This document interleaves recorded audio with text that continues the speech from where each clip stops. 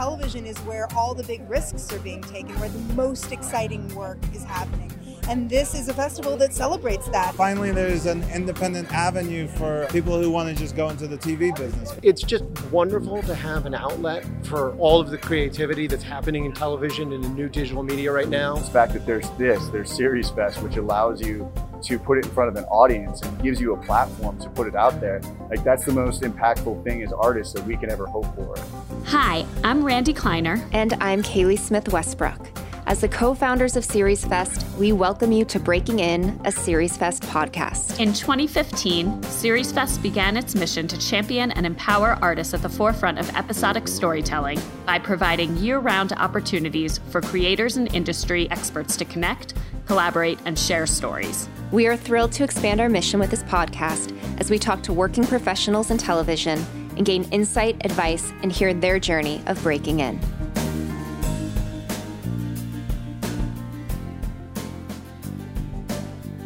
Today, I'm speaking with Jacqueline Pereda, a writer, producer, director, and comedian who is passionate about creating comedy that comments on the culture and our universal struggle with identity. She has written, directed, and produced over 20 comedic shorts and musical parodies in NYC and on her YouTube channel, including her weekly satirical news show, The Ethnically Ambiguous News Hour. Her comedy has also appeared on True TV, Funny or Die, Mas Mejor, Hoo Ha Ha, Brown Girl Magazine, the Women in Comedy Festival, and Brooklyn Comedy Festival. She is a proud alum of the UCB Sketch Program and was a semi-finalist for the Sundance New Voices Lab in 2017. Most recently, Jacqueline wrote, directed, and produced her half-hour comedic pilot, Generation Porqué, which was a 2020 official selection at Series Fest and was licensed by HBO and HBO Max, which began airing in May of 2021. Hi, Jacqueline. Hi, Kaylee. It's so good to see you. It's so good to see you, too. We didn't get to connect last year during the whole virtual festival. I'm so bummed that we weren't all in Denver together for your premiere. I know. And you all did such an amazing job. Oh, thank you. So tell me about it. I mean, we have a lot to talk about. I want to hear more about your comedy and your other career, but let's start with Generation Porqué and the idea and why you made it into a pilot and just, tell me about it. Yeah, so this is inspired by my life. I'm the child of Cuban immigrants. I was born here and I'm considered first generation. So anyone born in the US and their parents are born somewhere else are considered first generation. And growing up, I spoke Spanish at home and my parents were very strict, but I grew up in the suburbs with very liberal, progressive friends. And it was always kind of hopping between two worlds, kind of like the traditional and modern. And I always loved comedy. And I remember watching Sex and the City and all of, girls and stuff. And I used to think to myself, especially with Sex and the City, I'd be like, okay, so Carrie is out with Mr. Big and the mom's not calling. Oh, okay. Asking when she's going to be home because my parents were so involved and they still are so involved in my life and my decision making. So it was just always so funny. Anytime I would watch comedies or shows about women in the city or chasing their dreams, I always asked where are the parents? And that's what it really was inspired by. So my Generation Porqué is about a girl named Jackie. No relation to me, guys. None at all. Not at all. Who moves to New York City to chase her dreams while she endures her very Cuban parents that live in New Jersey and, vote conservative. So that's the genesis of it. That scene with the Republican cup, and I was dying. It was so funny. Yeah, the parents, the actors and the writing and everything was just so funny and I think so authentic and clearly very true to your life, I could tell. So how long did it take you to shoot the pilot? Tell me about the production. Yeah, so it took 6 days overall. It would have been 5, but as anyone who's listening, when you're a new filmmaker, and this is the first time I ever shot something 30 minutes, I was used to shooting comedic shorts, things that were shot over a day or two. This is my first time in a full-blown production with a full crew. And by full crew, I mean the boom guy, DP, and, no, boom. Did you just say, I just said boom guy. Yeah. So the sound mixer and like a PA. So it was a very small set. But yeah, I did so many rookie mistakes that we actually had to make an extra day. So for everyone listening, do not shoot like at 4 p.m. a day scene when you're losing light outside. I had no idea. So I scheduled a scene to start at that time. I lost the whole day, but it was amazing. It was super, guerrilla filmmaking. Everyone that was a part of it wanted to be there. All of our locations were donated. I shot at my cousin's house in New Jersey. I shot at my apartment in New York. We shot on the street. Did you do auditions or did you know those actors? No. What's really funny is the casting process was basically me just seeing people's work and following my gut. Andrea Burns, awesome, who plays Mommy on the show, she's a pretty well-known Broadway actress. She played Daniela in The Heights in 2008. I saw her on Broadway. This is the first time I had ever seen her, worked with her. And something inside me was just like, this person reminds me of my mom. And I never forgot her performance and how she made me feel. And I actually reached out to her because of that. And I wanted her to play the mom. And then that's the dad amazing, too, Sandor. I had never seen any of his work. I saw him on a panel talking about a film he was in, and he was hilarious. But then he also became very emotional and moved by the work he was talking about. So I knew him too. And then the woman who plays Amel, I actually met her on the street. We were both walking to an audition. And something just about her energy, I just wanted to talk to her. And then we actually became close friends. And she worked with me on projects before this. And then Manny, who's played by Melvin Lima, who's also Cuban, which was fun. I saw him in a comedy short. My editor was actually editing another comedy video I did. And he was like, Jackie, you do comedy. Can you give me some feedback on the short I'm editing? And I saw him in this short and immediately I said, that's Manny.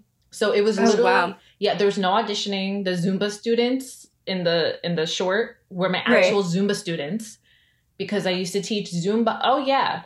No actors. And they did a fantastic job.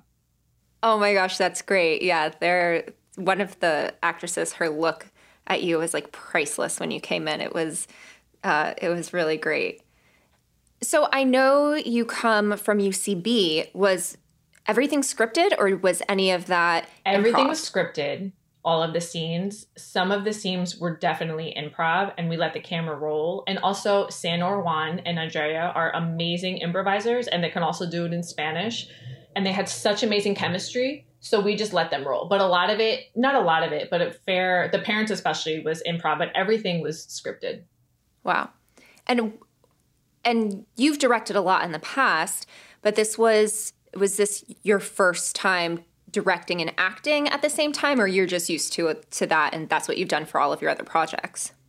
That's what I've done for all of my other projects, but this was so different because this was like a character. And then on top of it, I had produced everything. And this was just directing something long form and something where you built a world versus like a very quick, like short comedic sketch, which was, I was used to doing for like 4 minutes or less. It was different. It was a lot more challenging. I felt like it was like a different mountain I was climbing with this, directing it. Yeah, I mean, that's a lot of work to be in front of and behind the camera at the same time. I'm curious for our listeners and someone who's stepping into long form and going to go shoot their first independent pilot, what are some other things you learned about switching and starting to do something longer? Oh my goodness. Well, first of all, I think you just have to have, for me, just an open mind and an open heart that things aren't going to go your way. And I'm not even trying to be negative, but there's just so many more factors, and especially if you have a lot of different locations. Also, my biggest piece of advice is, aside from being super passionate about the project that will get you through, work with people that really want to be there and that know it's indie filmmaking and know that it's no frills. So there's no surprises on set. Everyone knew this was super low budget.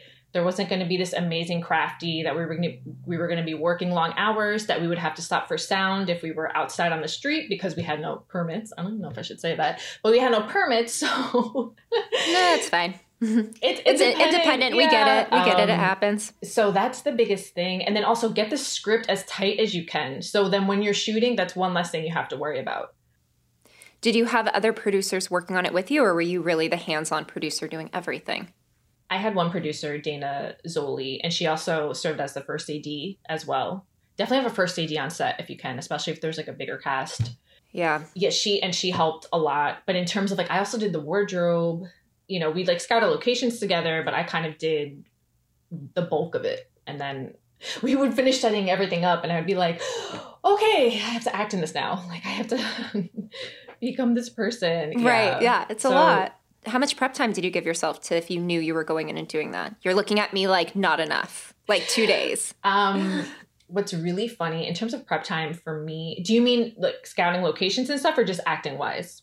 Well, we can talk about both, but I was thinking production wise, like how long, if you knew you were going in this and you were basically producing it and directing it, how long did you give yourself to really prep? And honestly, for this, because I had the locations, I gave myself about 2 weeks before. I know that sounds crazy, but I kind of knew also everything was kind of set up. Like the house was going to be the house that I knew I was going to shoot at the gym. And it was really just 2 weeks of nonstop kind of scout locations. And I knew where I wanted to in the street. And that's another thing too, have like a really strong vision of what you want to see, because that'll make the process so much easier, like pre-production, because you already know what you want. You already know what the character wants.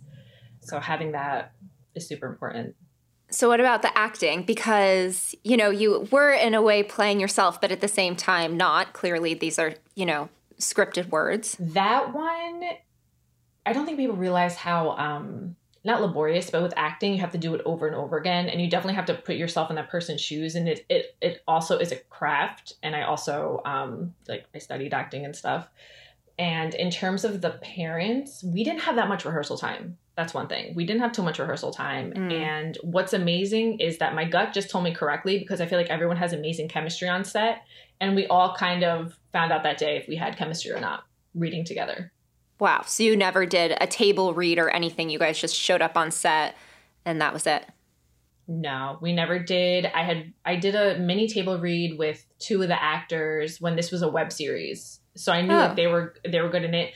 But Andre and Sandor, who play Mommy and Papi, they literally met that Thursday. We shot Saturday and they had an hour rehearsal. That's how amazing, what amazing actors they were and the chemistry between them.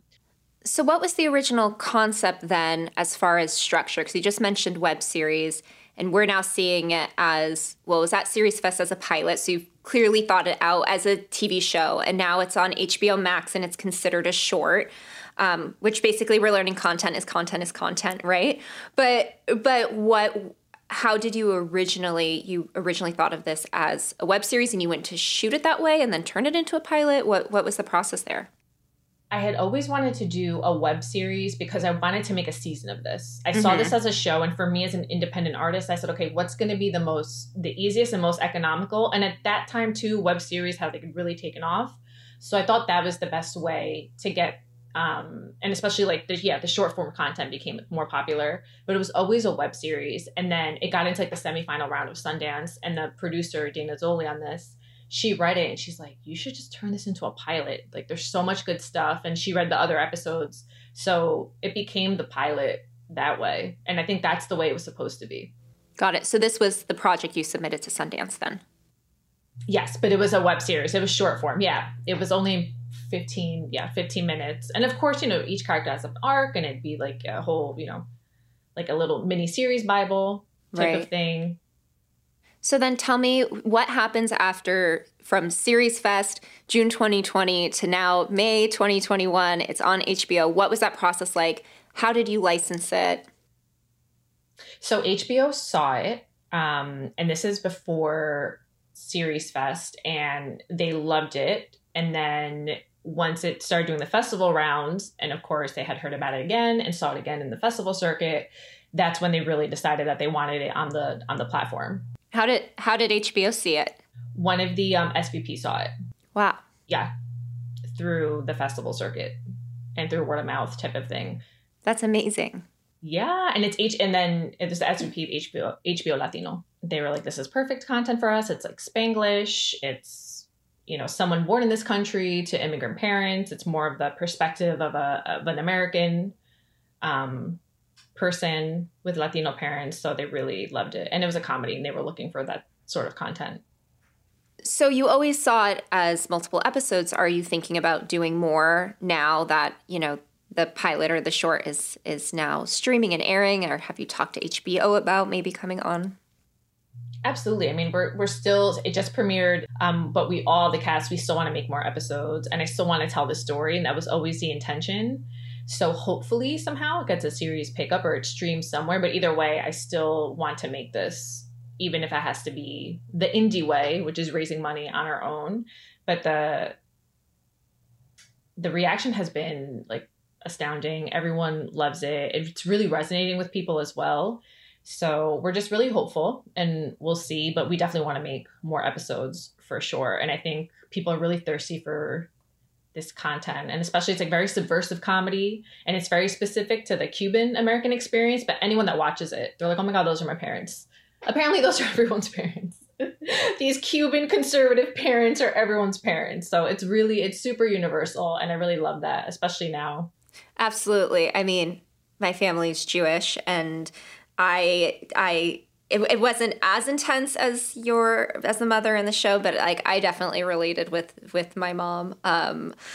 I mean, my mom and I, every night before bed, I have to text her goodnight. I love her. Yes, I am turning 38, but if I don't say goodnight, she gets really upset. She just wants to know, like, I'm in bed and I'm safe. I'm like, yes, I'm married and I'm 38 years old, but I have to text my mom before I go to bed every night. Kaylee, it's so funny you say that. It's so true. And a lot of my friends from high school and college, I grew up in a very suburban neighborhood, and a lot of my friends were Jewish, and all of them were like, Jackie, did you draw on our parents too? I was like, of course. I drew on everyone's parents. Yeah. They're like, it's my Jewish mother. Yeah. Same thing.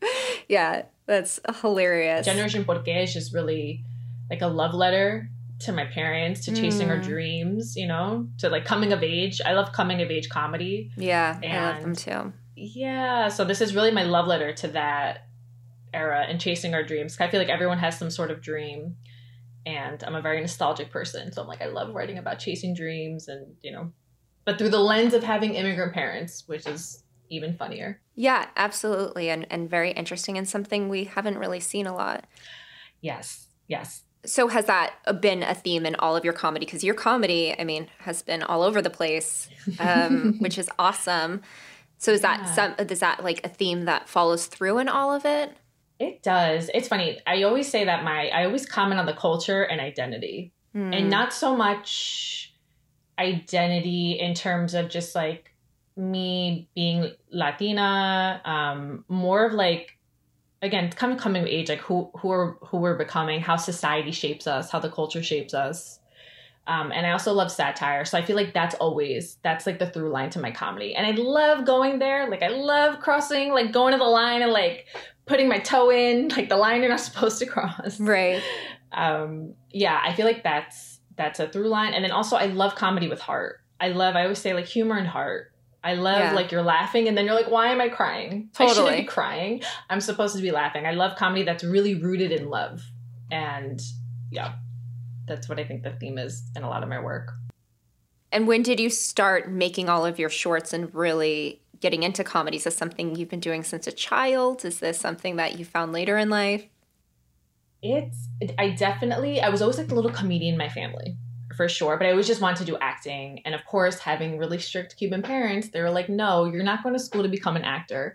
So I majored in broadcast journalism. I was like, I can major in TV. Like I can be on TV. And then my parents and society will accept it, and that, you know, has a little more job security. But no, so I had worked for a U.S. Senator's office. Like I went to the government right after college because, again, I was like very into journalism, and that's what I majored in. But then the acting and comedy bug started calling me, and then I finally moved to New York, and I went to the William Esper Studio for 2 years, UCB, and I was actually auditioning a lot. And I was actually booking pretty big gigs, and I was kind of living my dream, how I thought it would be, which is to like be on TV and like work on these cool roles. And then I got into one of those diversity showcases, like a big one. And I absolutely bombed and fell on my face. Oh, wow. AKA I showed up and I didn't really know my lines. Oh, no. Yes. And I'm like the most prepared person I know. I'm super committed to everything. Exactly. All my friends are like, how did you do that? And I remember reading the sides. It was for a TV show that's no longer on air. And I remember being like, women don't talk like this. I don't like these words. I can write these better type of thing. Like I just didn't connect to the material. And from that day moving forward, I like made a promise to myself that I would only speak words that I wrote at that time. Yeah. And that's when I started doing shorts. My first short ever I shot was called Hangry. It was like it was a parody of the Justin Bieber video. Sorry. Yeah. I was so angry. And we learned the dancing, and it was literally, we shot in a bunch of different locations, and I had such a blast, and I had never produced something. I didn't even know that the DP was not the director. I thought whoever held the camera was the director. I know I'm like outing myself here, but that's how I had no idea, but I just was so committed to doing this thing. Yeah. And shooting it. And so people were like, oh, so you're a producer and you're a director. And they were like, do you scout the locations? They like said all the responsibilities of a producer and director. And I said, yeah. They're like, well, that's what you are. But I had even no intention of that. I was like, I just want to say this thing. I just want to experiment. I want to create my own stuff. And that's what kind of really set it off. And once I started doing that, I kind of built my little tribe around me, and I didn't stop. That's awesome. Yeah. That's awesome. I would not say then that you fell flat on your face at the diversity showcase. I think I would look at that. I'd rewrite that and say like you had a major aha moment, you know, and like it was. I meant in terms of acting. I just remember being so embarrassed. I was like, the producer was like, I can't. She was like, how can you come here and not know your lines in front of everyone? Remember, it's a showcase. You're all in the room together. I was like, oh my God, this is what like dying feels like. I want to die of shame. Oh my God. It sounds like one of my dreams. I have dreams like that. I think I had a dream like last week. I told my husband, and he was like, that's like the actor's nightmare. But, you know, where you get there and you don't know your lines, or, you know. But like you said, no, it was a huge aha awakening moment. And it just felt very clear and right. And it was like, you have to, you know, write and start creating your own stuff. And I really started to apprentice myself to the craft. You know, I enrolled in writing classes and really, really learned. Yeah, that's great. So at UCB then, did you do, I know they do sketch classes, and I know they also, which I've done, which is like the improv classes. Did you do both of those?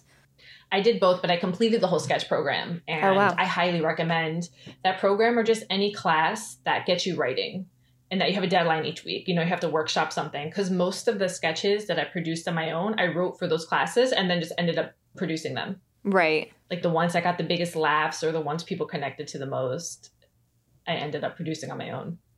It's great. And so what are you working on now? What's like inspiring you? I mean, I know clearly you've been very busy because Generation 4K just came out, and you shared earlier you're doing a lot of press.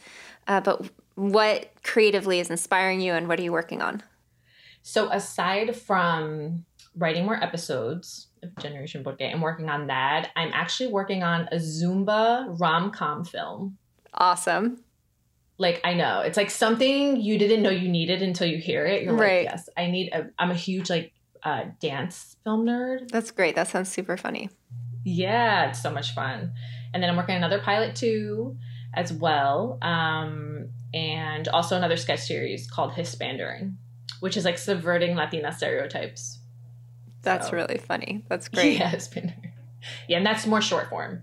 So I want it to be like a short form sketch series. I'm curious, what are some things you've learned in the past year with the licensing part of it? Because I think, you know, a lot of our creators, you know, they are trying to sell their pilot or do what, you know, you did, which is license it. What was that process really like? And what did you learn from it?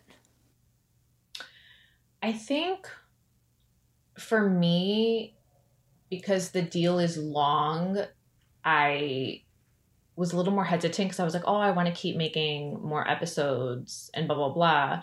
But for me, it's kind of, you just kind of have to interrogate what you want and think about what you want. And for me, I was like, I want to share this with as many people as possible. It can just be one episode for now that's considered a short, while I can keep making more.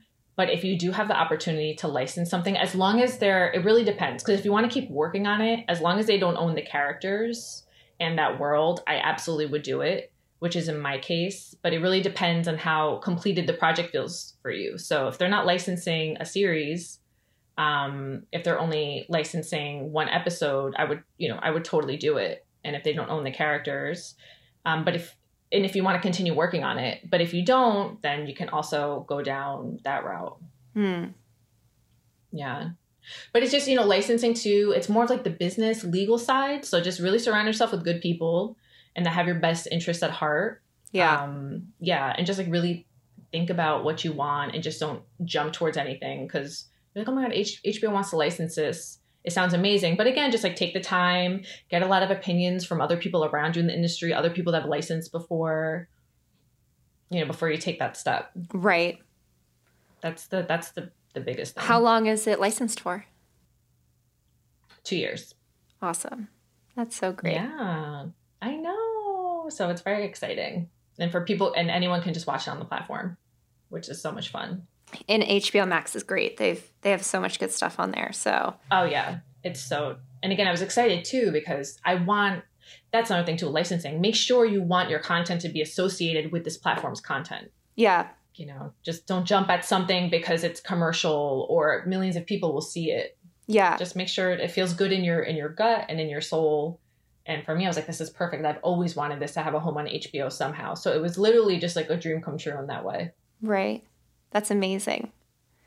So since you made that decision that you only wanted to say your own words, are you still auditioning? Will you say other people's words or are you just done? You're like, I'm creating for myself and that's it.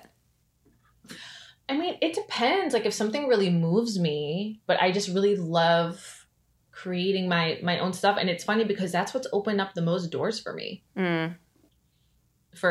I've kind of like opened them up for myself. And I think you can really show people who you are in your heart and what you can do. It's like a very empowering thing to do as well. But I would absolutely, and I've read and I've done like little things here for my friends. But I think at that moment, I was just like, you need to focus on creating and you need to focus on writing and building these worlds. Yeah. I mean, really smart. I think, you know, it's hard to break into the industry as an actress. And I think creating things for yourself and being inspired to do that. And I love your story and what you said of how that came to be. Yeah. And I encourage everyone to, and it's okay to start over or to realize something's not working for you. And I still love acting, but I realized at that moment, like the voice of God, whatever you hear, the aha moment was, you need to be focusing on this right now. And again, everyone was kind of like, what are you doing? Or like, oh, you're not auditioning anymore. Or just like, oh, I haven't seen you in something in a while. Right. And you just really have to be so focused and put your blinders on and just really follow your heart and your gut. And I know everyone says that, but you really do. And that's the hardest. It's really simple, but it's the hardest thing to do. Yeah. Yeah. And even with the, one more thing, even with the pilot, you know, we had written it as a pilot and we were trying to shop it around and producers would like it or people would be excited and they weren't, you know, ready to produce it or they wanted to change some things. And that's when I said, nope, I'm going to do this my way. Yeah. Like I'm going to see, yeah, because they didn't really see the vision. So I was like, okay, I'm going to show people it. Right. And that's Absolutely. really powerful. Yeah. Yeah. Well, congratulations on the success and selling it and licensing it. Before we hop off, I have a question I've been asking everyone, which is, if you could have worked on any television show in history, what would it have been and what would you have done on it? Oh my goodness. This is so easy. Okay. The Office. Okay. And I would have written on it for sure, or I would have been Kelly Kapoor for sure, because she's like Jackie on speed. Like it would have been so great. Yeah, if I could have been like a more like stereotypical Latina character in The Office, hands down, that's some of the smartest writing I have ever like encountered on TV, and it's so universal, and they like really push the envelope, but it's also so heartwarming. So hands down, it's funny. I didn't even have to think. I was like, The Office just came to mind. That's awesome. That's a great answer. That's a good question. Oh, thank you. Thank you. Well, thank you so much for joining us today and for your time and your insight. We really appreciate it. Oh, Kaylee, thank you so much for having me. I love Series Fest. I was honored that you guys asked me. You guys have been a huge part of my artistic journey, and I really respect and love you all as people, and you know how you guys really stepped up during the festival last year during a really crazy time. So I really appreciate all of you. I really do. And I hope everyone applies to Series Fest as well. Thank you for tuning in for today's episode. Series Fest is a nonprofit organization, and our work would not be possible without our incredible board of directors, staff, and partners who make programs like this podcast possible. We have ongoing competitions, initiatives, and mentorship programs year-round, so please check us out at seriesfest.com and follow us on Instagram, Twitter, and Facebook to stay up to date on announcements. This episode was edited by Neil Trulio with original music by Adam Westbrook.